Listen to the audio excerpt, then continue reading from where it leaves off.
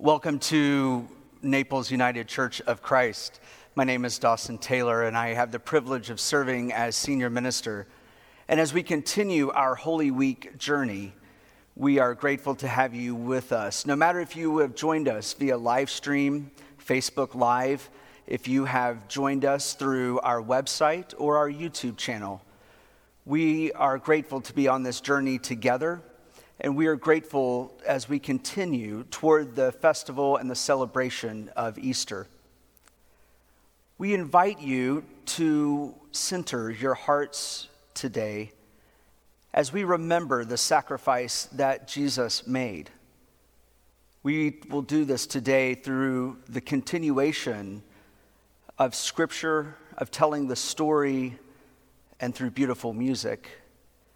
We also add art tonight as we continue remembering the story and the passion of our Lord Jesus Christ. Before we begin, I want to remind you of a few details as we continue the Easter weekend. We look forward to our Easter worship service at Artis Naples. If you will be joining us in person, either at 9 or 11, we look forward to welcoming you in person if you have already received your ticket. Please allow for a few extra minutes for the temperature check and for parking. If you are not joining us in person, I hope that you will join us via live stream as well. Our Easter offering this year will go to support St. Matthew's House, specifically the Justin's Place and Jill's Place. And so I hope that you will be generous, and I'm grateful to those who already have. Again, welcome, and I invite you to hear this story through music, through art, through spoken word, as we continue this journey.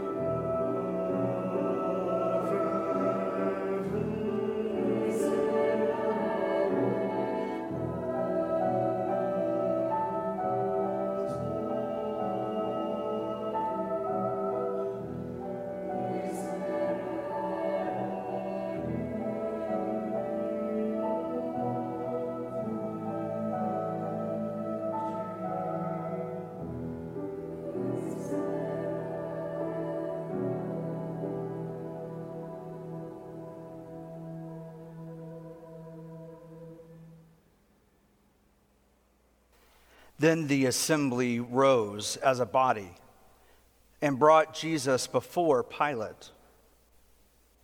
They began to accuse him, saying, "We found this man perverting our nation, forbidding us to pay taxes to the emperor, and saying that he himself is the Messiah, a king." Then Pilate asked him, "Are you the king of the Jews?" "You say so." Then Pilate said to the chief priests and the crowds, "I find no basis for an accusation against this man." But they were insistent and said, "He stirs up the people by teaching throughout all Judea, from Galilee where he began, even to this place." When Pilate heard this, he asked whether the man was a Galilean.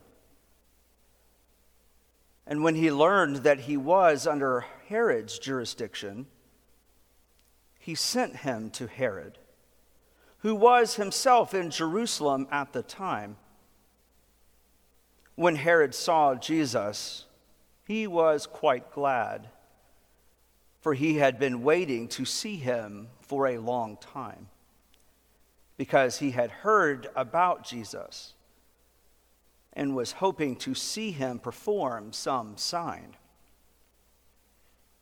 Herod questioned him at some length, but Jesus gave him no answer.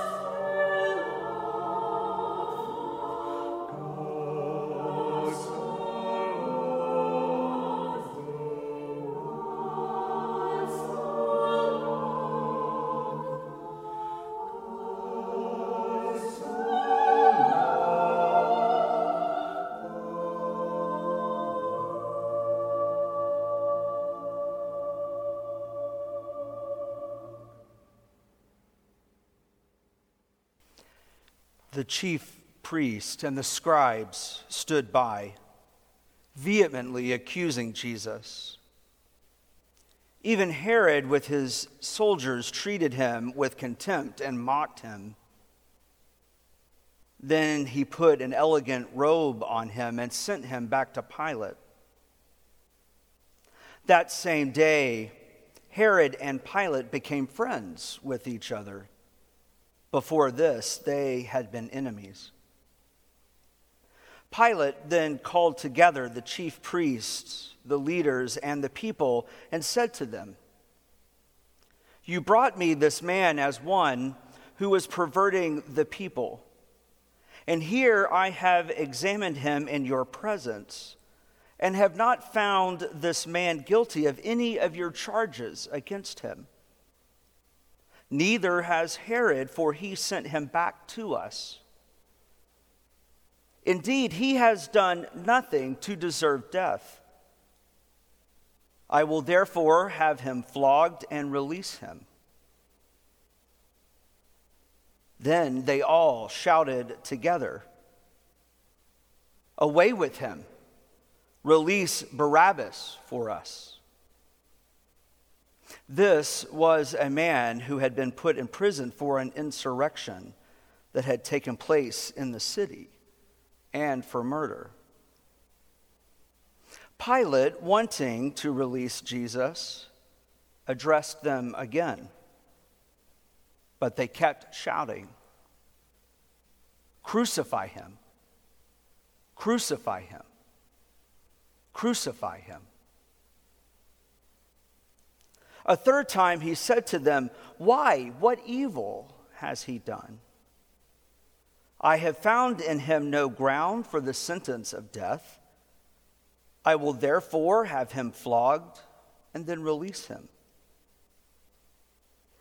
But they kept urgently demanding with loud shouts that he should be crucified, and their voices prevailed. So Pilate gave his verdict that their demand should be granted. He released the man they asked for, the one who had been put in prison for insurrection and murder, and he handed Jesus over as they wished. As they led him away, they seized a man, Simon of Cyrene, who was coming from the country, and they laid the cross on him and made him carry it behind Jesus. A great number of the people followed him, and among them were women who were beating their breasts and wailing for him. But Jesus turned to them and said, "Daughters of Jerusalem, do not weep for me, but weep for yourselves and for your children. For the days are surely coming when they will say, 'Blessed are the barren and the wombs that never bore, and the breasts that never nursed.' Then they will begin to say to the mountains, 'Fall on us,' and to the hills, 'Cover us.' For if they do this when the wood is green, what will happen when it is dry?" Two others also, who were criminals, were led away to be put to death with him. When they came to the place that is called the Skull, they crucified Jesus there with the criminals, one on his right and one on his left. Then Jesus said, "Father, forgive them, for they do not know what they are doing." And they cast lots to divide his clothing. And the people stood by watching. But the leaders scoffed at him, saying, He saved others. Let him save himself. If he is the Messiah of God, his chosen one. The soldiers also mocked him, coming up and offering him sour wine and saying, "If you are the king of the Jews, save yourself." There was also an inscription over him: "This is the King of the Jews."